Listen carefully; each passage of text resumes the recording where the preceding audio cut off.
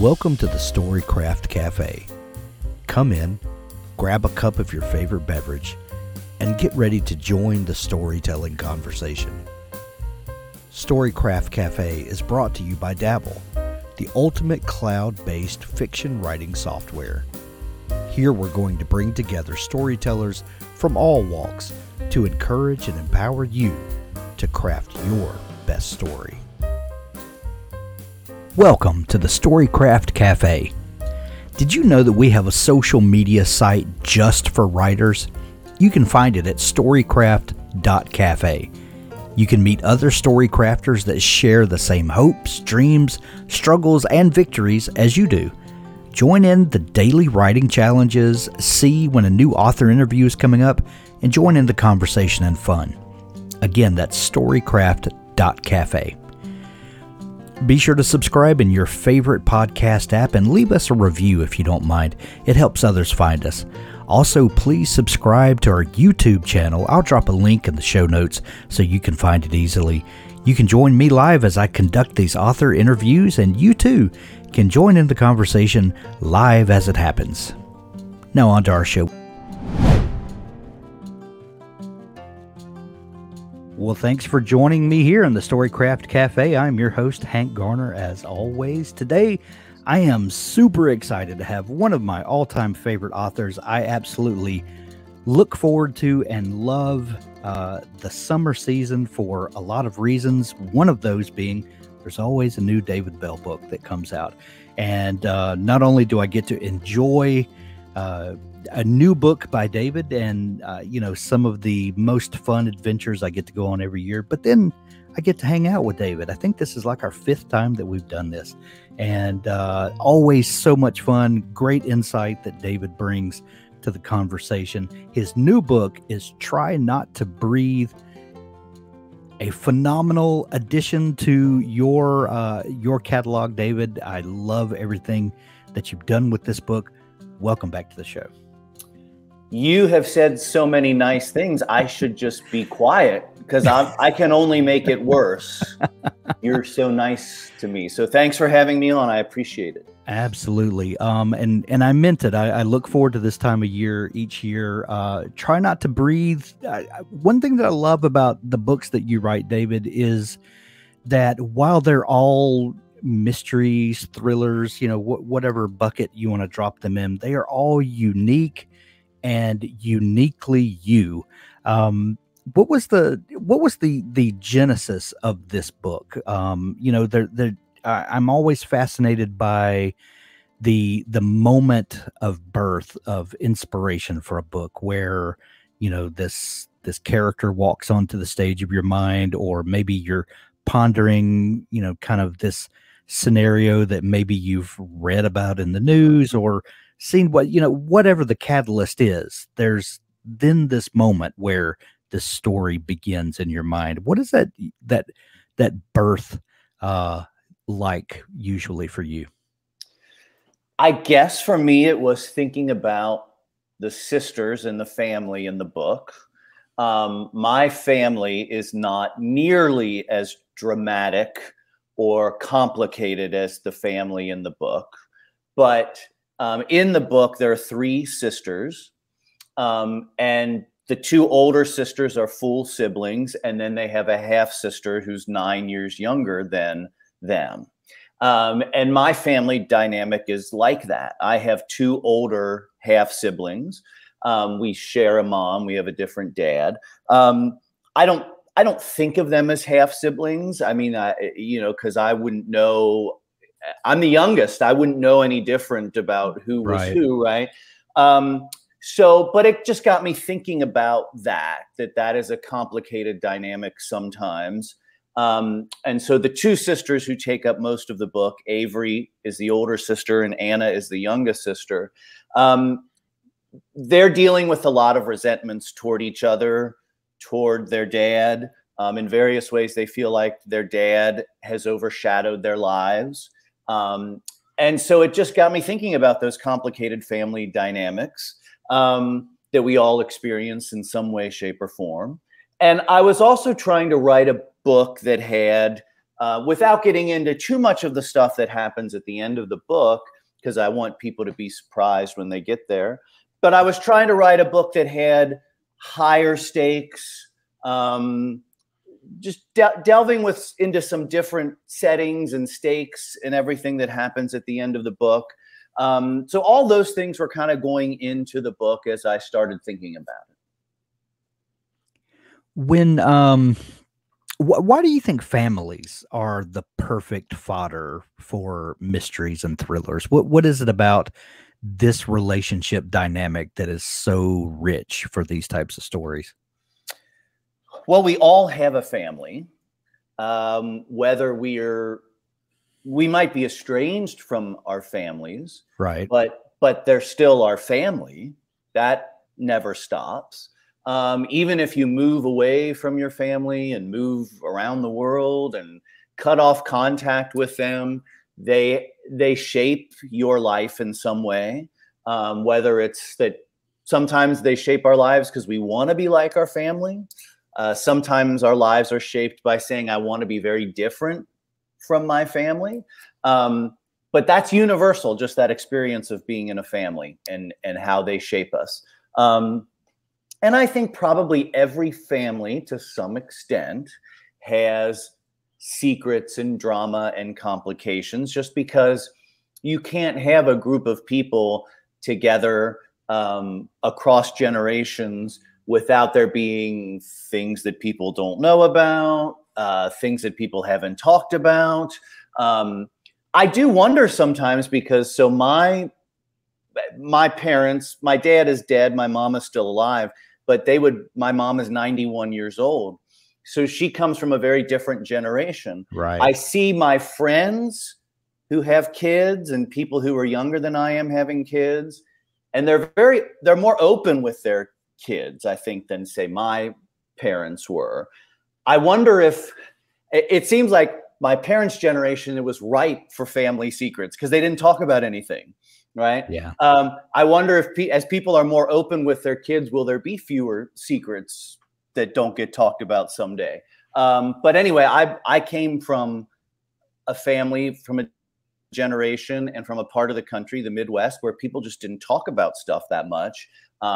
And so families are ripe for those kinds of secrets to be hidden. Well, from the Midwest, I'm from the Deep South, and same. There are family secrets that become legend, in this part of the country. So, yeah. Also, in this book, you tackle another kind of societal hot button issue that was really a hot issue last summer or the summer before, where we were talking a lot about the relationship between citizens and police. And while this book is not necessarily about that, it is a big component of the story. When you're thinking about kind of things that are, when you're kind of taking the pulse of the population and thinking about things that are on people's minds, how do you determine how to weave these circumstances into a story without I'm struggling for word or how I want to phrase this, but how you talk about something without that being, you're not offering solutions per se. You're not coming down as preachy, but it definitely has a place in the story. Yeah, I mean, it started just because when I was thinking about the book, I was thinking about Avery, who is really the protagonist of the book, the oldest sister, is a former police officer. And she left the police force because she suffered trauma in the line of duty. Her father is also a former police officer who was much decorated and much respected. And so I really started thinking about that dynamic, that Avery feels like she cannot live up to her dad's her dad's legacy as a police officer, that she feels like she's let him down. In many ways, the book is a redemption story for Avery. But as I'm writing about police officers, like you said, starting in the summer of 2020, I'm sorry, in the summer of 2020, Yeah. we were all thinking about this issue in a different way. We all had to reckon with that. And so it almost seemed like I couldn't avoid some mention of that in the book. And then to go further with that, since I live in Kentucky, the Breonna Taylor case, which happened up in Louisville, was one of the big flashpoint cases for overzealous policing. Breonna Taylor was killed as the police were serving a no-knock warrant on her house. So here I am writing about police officers in Kentucky. It's kind of hard not to at least acknowledge that that issue about police brutality is there. Like you're saying, it's not the focus of the book. I'm trying not to be preachy about it. There are a variety of police officers depicted in the book. Most of them, I think, are depicted positively. But that issue is there in the background. And I think it just had to be, or the story wouldn't feel entirely honest, especially if it's set in Kentucky at this time in history. You kind of have to admit that that's there and deal with it in some way. Yeah. David, when did you realize that writers were real people? We've talked in the past about when you were younger, how you had this realization that this was something that you wanted to do. But for a lot of people, we kind of hold stories as these ethereal things, and then there's a day when we realize that they're made by people, and then other people help them publish them, and and if people can do that, then we can do that. When did you realize that stories were made by real people? Yeah, I kind of like when I was in school, it felt like the writers we were reading were either dead or were off far away. I maybe just this notion that writers all lived in Europe, or they lived in New York City or New England. Like, again, I grew up in Ohio. So it always felt like, well, there's no one interesting here in Ohio, right? all the fancy, famous authors are in New England, or they're in Europe, or they're dead. And so, but as I got older, part of it was going to school, going to college, and then graduate school, where there were writers teaching creative writing classes who were right there, in Indiana or Ohio or wherever, right? Right. So I kind of started to figure that out, which is an obvious thing to figure out. I remember I went to a writing conference once for the weekend, and one of the writers who was the instructor there, everybody was wrapping up on Sunday, and then we kind of like, checking out of the hotel and everything. And this guy said, well, I got to run because my daughter has a lacrosse game. And then he went down into the parking garage, and then I was in the parking garage, and then he drove past in his, Toyota Camry or whatever. And it was like, here's a writer, but, this person also drives a Toyota Camry. He's not going around in a private jet. And like anybody else, he has to run off and see his child play lacrosse or soccer or whatever, and probably has to go home and cut the grass or shovel the snow, So I think we all need to understand that most of the books that we see on the shelves and most of the writers we hear about are actually living people with regular lives. Right. And the glamorous notion of your Truman Capote or someone like that, or F. Scott Fitzgerald is a very, very rare thing for most writers. Well, and when you humanize the process, does that make it more accessible, to others? And I say it because, if you had a room of 100 people and you polled this room and you asked people, how many of you think you have a story in you. And I think the vast majority of hands would go up. I think a lot of people think that. And then, if you keep polling, as, people that have tried it, and then people that have tried it and finished, and then, finished and published, it gets smaller and smaller.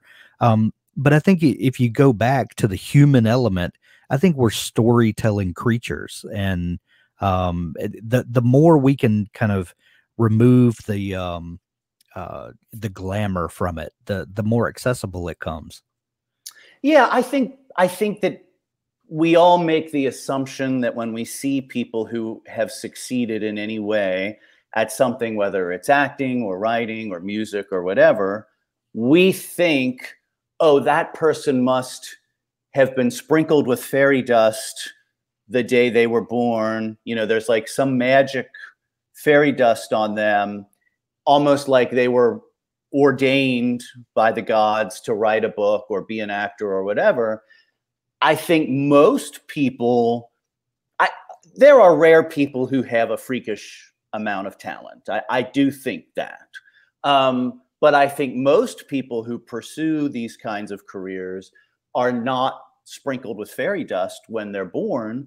I think they're people who love doing that, and they're willing to continue to do it against all logic, because it doesn't make sense to do it. Like there are a million reasons not to write a book, or to Right. try to write a song, or make a painting or whatever. So there are a million reasons not to do it. So the person who endures at doing it is the person who loves to do it.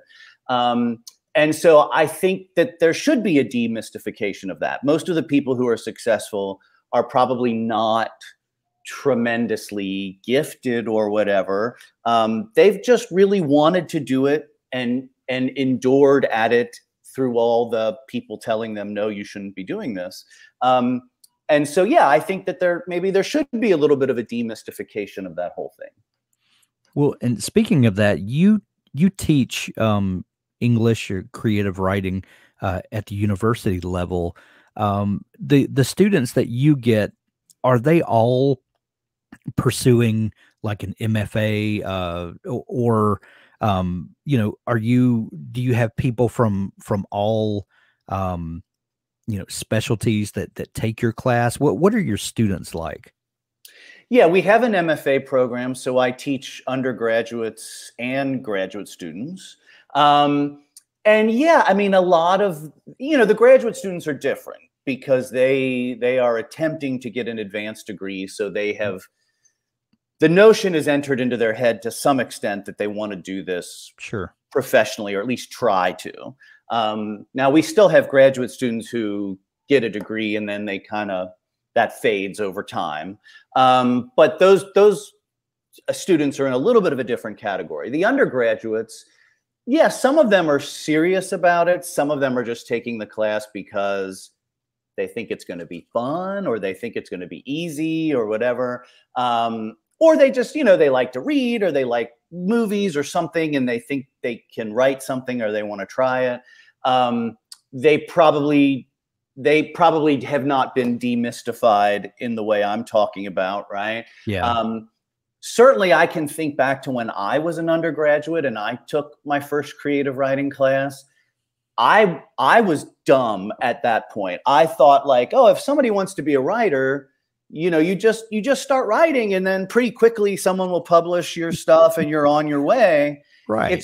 It's strange that I thought that, because when I was a kid, I had taken music lessons when I was a kid, and I understood how incredibly hard it was to learn to play a musical instrument, especially without any musical ability, which is what I lack for doing that. But like, learning to play a musical instrument is hard. You have to learn like the most basic notes and scales and on and on and on, right? And for some reason, I didn't think writing would be like that. So I think we have a lot of undergraduate students who are kind of like that. They might harbor a distant dream of being a writer, but they don't really know the reality of that. And they don't most of them are not going to go on and pursue it after they finish school. They're going to go do something else, probably because they're not as determined to do it or in love with doing it as they need to be, and that's fine. They're probably going to have happier, more financially stable lives than the few who will actually try to be writers. Right. If is there something if you could get across one idea or one piece of information to your undergrad students, we'll talk about the ones that have not declared that they're going to be writers, but just undergrads that may take your class for whatever reason. If you could convey one idea to them that would hopefully stick with them, for the rest of their lives, and hopefully, help them to pursue, writing either for joy or for, for their livelihood, whatever they do. But is there something that you try to get across to students in your class? I try to let them know that it is a long game. That my previous agent, who retired, so she's not my agent anymore, she once told me that a writing career is a marathon and it's not a sprint. And that is one of those pieces of advice that has stuck in my head, because it's true. And so I try to tell my students that it's a marathon and not a sprint. And it's more like the marathon run by the tortoise in The Tortoise and the Hare. So it's not like running a marathon in 2.5 hours or whatever a real marathoner does. It's like you're walking a marathon, I guess is what it is. Yeah. And I just say that because even if you do pursue a life as a writer and you manage to have some success as a writer, it still happens slowly for most people. So like what I tell them, just to let them have an insight, is I finished college when I was 22 and I thought I wanted to be a writer, but I didn't publish my first book until I was 38. So that's 16 years from, and it's not that I was writing continuously or focused as I could have been, but I just say that's not an unusual career for someone to have, that they don't publish a book till they're in their 30s or their 40s or their 50s. I mean, the good thing about being a writer is you can do it at any time in life as long as you're mentally and physically capable. You can write a book when you're 80 years old or whatever, right? It's not like being a gymnast where your career is over when you're 15. So there's that, you have that advantage that you can have a long career, you can do it throughout your life. But the downside of that is that you're going to have friends who are getting to, like when I was in college, my roommate was a business major.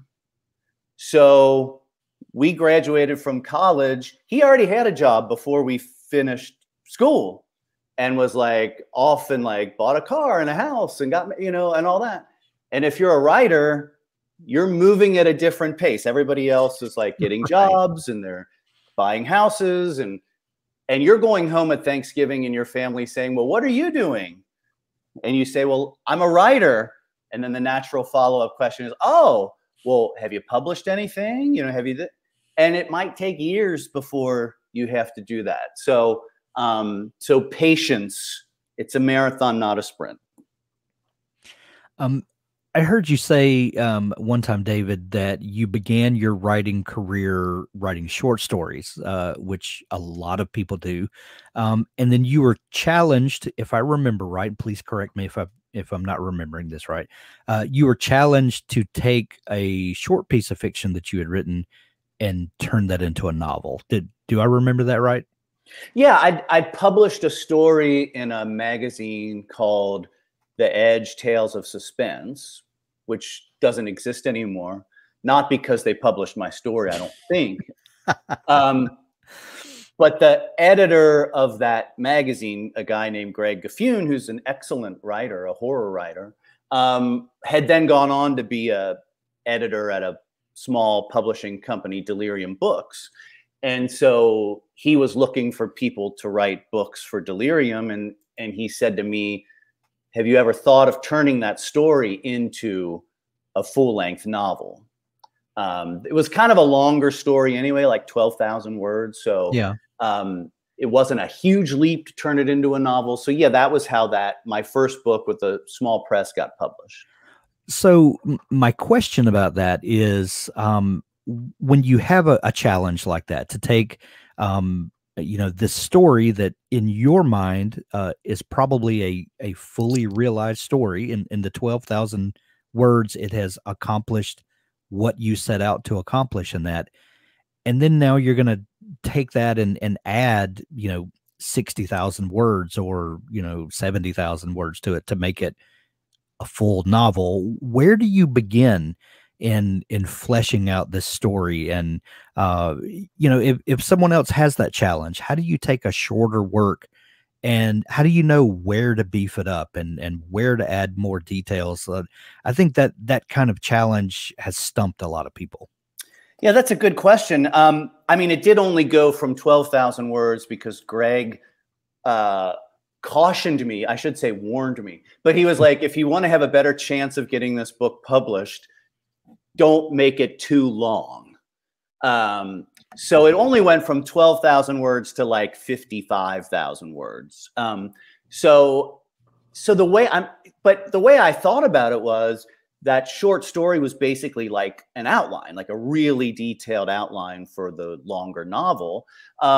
So it was really just a matter. So the plot was there, if I'm remembering correctly. So it really was just a matter of I had room to delve into the characters a little more deeply. The main character, I think I probably was able to show most of it was taking place where the main character was at work, but the expanded space was a time to show the other part of his life, him at home, interactions with his spouse and things like that. So I think if anyone is ever doing that, it's an opportunity to put in, I think characterization is probably the part where you would get the most benefit because you would actually have the space to show the character in some different environments other than the main environment they're in the story. So seeing them at home, seeing things like that. It's an interesting challenge. I don't know how often people get that opportunity. The other piece of advice I would give is to say yes if anyone ever approaches you and asks that. There's the advice of never say no to an editor. Right. And so when Greg said, "Have you ever thought of turning this into a book?" Of course, I really hadn't thought of it that much because, like you said, I thought it was just that was the story, was that right. thing. But I don't feel like I do a lot of things right. But in that moment, my instinct to say, "Oh, sure, I've thought of that. Yeah, let me go for it," was one of the times when I gave the right response, and it worked out. Your new book is called Try Not to Breathe. It's been out about a week now. That's a very evocative title. If I remember right, you don't always write books with the title in mind that will be the finished published title. What does this title mean to you? Well, it was not the title I had in mind when I wrote the book, so I can say that. The title came later. But really, if you read the book, this is not giving anything away. Avery, the main character, I said, suffered this trauma in the line of duty. She almost drowned in the line of duty as a police officer, trying to rescue someone from a car accident. And she nearly died. And then she had some bad memories as a child associated with water. Her father, who, would not win any awards for political correctness, taught her to swim or I'm putting it in air quotes, taught her to swim in the old school way of just like throwing her into a swimming pool and hoping she Right. would float. So she had some bad associations with water. She'd had trauma in water. She had a fear of water. And this is not, you could see where this is going. In the course of the book, she's going to have to face that fear again, one more time in a big, big way at the end of the book. So the Try Not to Breathe title is really just that. When you're in water, you're trying not to breathe. You're trying not to suck in water. But also it is a suspenseful sounding title in that if you're hiding from someone, if you're in danger, if you're trying not to make noise, if you're trying not to get caught, you try not to breathe, you hold your breath, you try to be still. So, and that kind of stuff happens in the book a couple times too, where characters are hiding from other characters who intend to do them harm. So that whole idea of try not to breathe was just kind of that, like the water, the fear. You might end up having the REM song "Try Not to Breathe" go through your head. That's immediately what I thought about, which is not a bad thing. And then, as someone pointed out to me, I did not obviously plan this because the title was picked a long, long time ago. But the book came out when I had COVID, so "Try Not to Breathe" somehow seemed to fit there too. Fortunately, I was able to breathe the whole time. But yeah, it all be careful what you name your book. You right. know what's gonna happen. I also thought the REM song, and I just assumed that was a typical Gen X response to, to a new book. But well, here to there. It's interesting. You can tell people who are about my age because there are people who respond to it and say like, "Oh, and I love that REM song." Right. And then people of a certain age, like older or younger than us, that doesn't really resonate with them. But anybody who had Automatic for the People playing a lot back in like 1992 or 1993, you get it. Yeah, 100%. We mentioned earlier the aspect of police and police work plays very prominently in the book, but it is not a police procedural. How do you juggle portraying a career, something like police work, without getting so wrapped up in the details that it becomes a different thing? Like it's not a police procedural, even though we are confronted with lots of police and the way they do things. How do you juggle those things with giving enough detail and enough backstory and enough character without it transforming into that being the thing? Yeah, I have to just remind myself it's not a police procedural. I'm not Ed McBain, right? I'm not writing that kind of. I love those stories, but I'm not writing that kind of story. Part of the freedom in the book is that Avery is a former police officer, but she's not a police officer now. So she is free to do kind of like a private detective story, right? Right. She's free to do things that a police officer probably would not do. So a police officer who's on duty and in uniform or whatever would be bound by their procedures and methods, right? Whereas Avery is no longer a police officer. She's a private citizen. So she's not she's not bound by the same things. So she goes places that a police officer might not go. She talks to people in a way that a police officer might not talk. And so it's really that. I think to me, that's that because her occupation is not police officer anymore, it's not about getting into all the details of the job. It's more about her just as a character who happens to have formerly done this job. And then we do get the point of view of at least one other police officer in the story, but they're not a main point of view. So most of it is just seeing Avery and Anna, and it's focused on that family dynamic. Again, in Avery's case, through the framework of having been a police officer, but not getting into all the details of that. David, I've learned from talking to you for several years that you are a plotter. You're an outliner. What do you need your outline to accomplish so that when you sit down to write, you're comfortable with the roadmap that you're going to be using for the journey of the novel? And what do you not need the outline to accomplish? Like, for instance, what do you need? What do you need in the outline so that you are comfortable knowing when you can wing it and let the characters be who they are versus knowing each day when you sit down, this is what the scene that I'm writing needs to accomplish?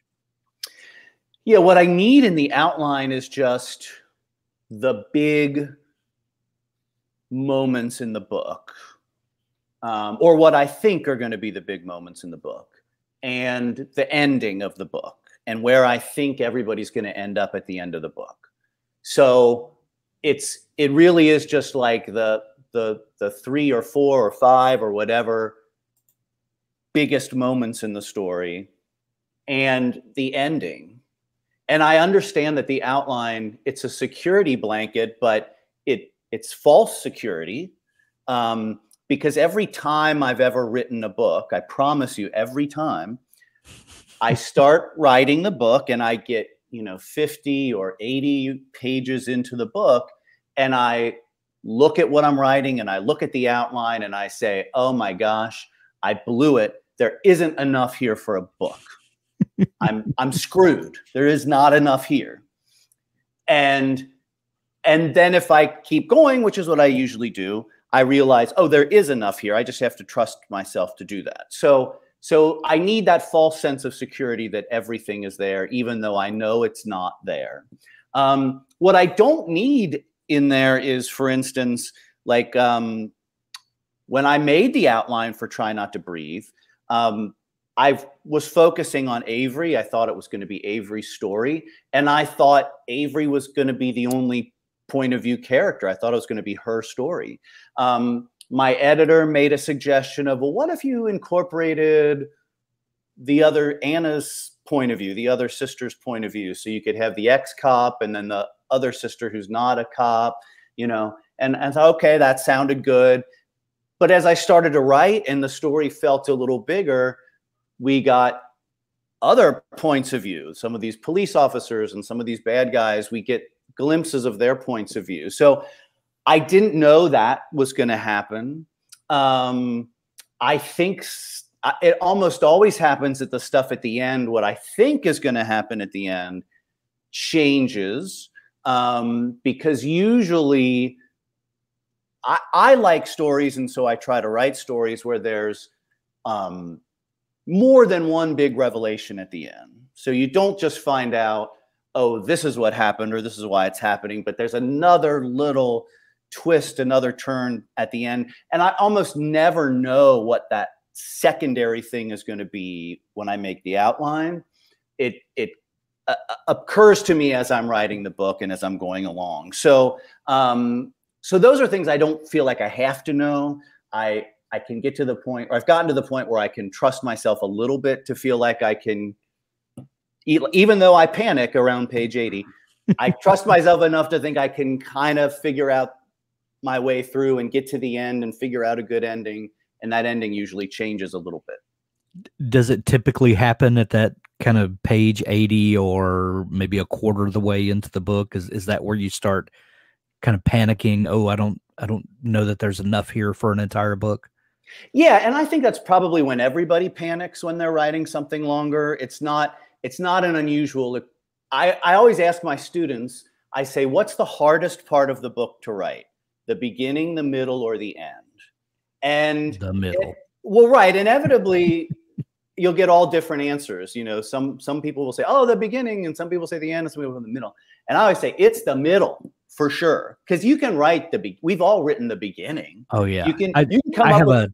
I have a folder on my computer with 100 amazing beginnings. I think every writer on earth has 1,000 great beginnings. Yep. First chapters, where you're like, I'm the most brilliant person ever, right? And if you get to the ending, if you get close enough to the ending, you should be able to figure out an ending. There's all that stuff behind you that is telling you what the ending is. Right. So if you get 80% of the way through the trip, you should be able to end it, right? Yeah. But the middle is the hard part. So I think everybody has had that experience of they think they have a great idea. They sit down, they feel like a genius for a couple of weeks, and then they hit the middle and they say, holy crap, what have I gotten myself into? Yeah. Yeah. So David, what are you working on now? Try Not to Breathe is out everywhere. We know how the publishing process works. This has probably been off of your desk for months and months, and your eyes have turned toward the new project. What are you working on these days? Well, so I have 2 completed manuscripts. Nice. My next YA book has been turned in. And that's called The Midnight Driving Club. And it's set in an affluent town where all the adults got together and decided no one in this town is going to drive until they graduate from high school. We want our kids to just concentrate on getting into the best college and taking their violin lessons and learning to speak Chinese and Arabic and all those things. Right. And volunteering at the homeless shelter. And you're not going to drive, right? And the main character in the book is the only one of the few kids in town who doesn't have a lot of money, and his family struggles financially. And he has just been living his life to get into a good college and not socialize and whatever. Well, lo and behold, a new kid shows up at school, and that kid says, I can't believe that you let these adults convince you not to drive. We are going to drive. And they form the Midnight Driving Club, where they drive.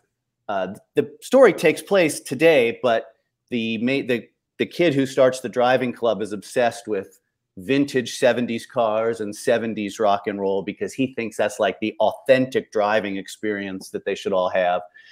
So they start driving, and it doesn't go well, naturally, because, young people driving vintage cars, which was basically my high school years.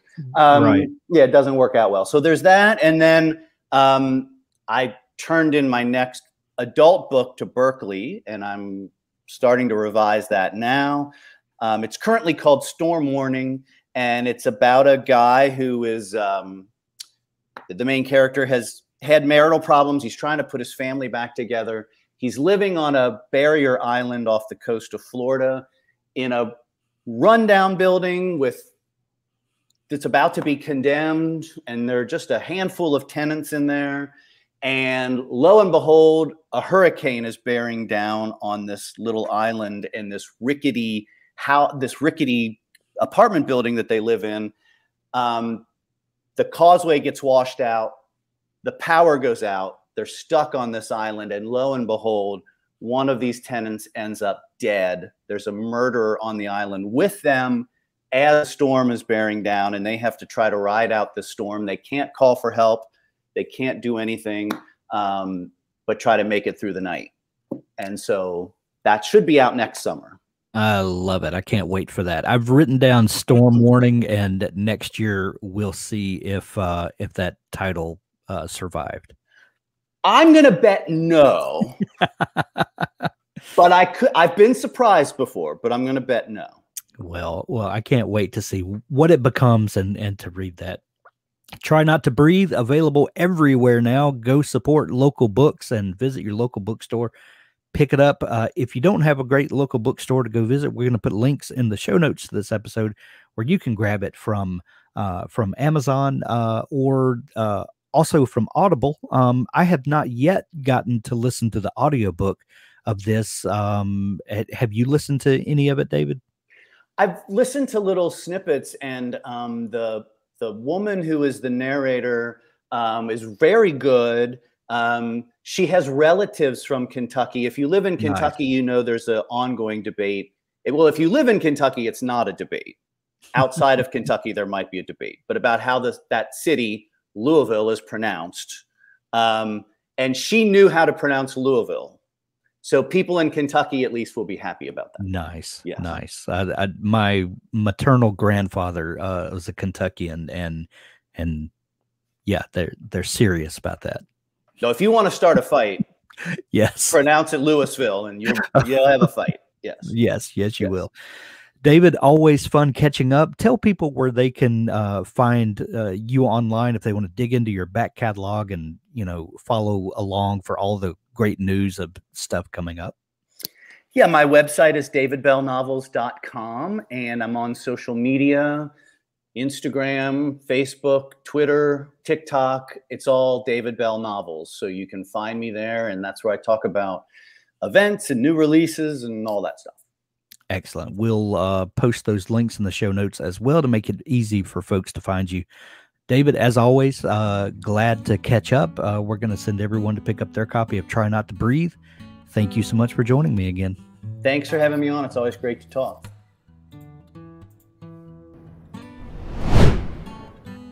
That's our episode for today. There's so much more to come as we talk with authors about the craft of writing, but also the business of publishing.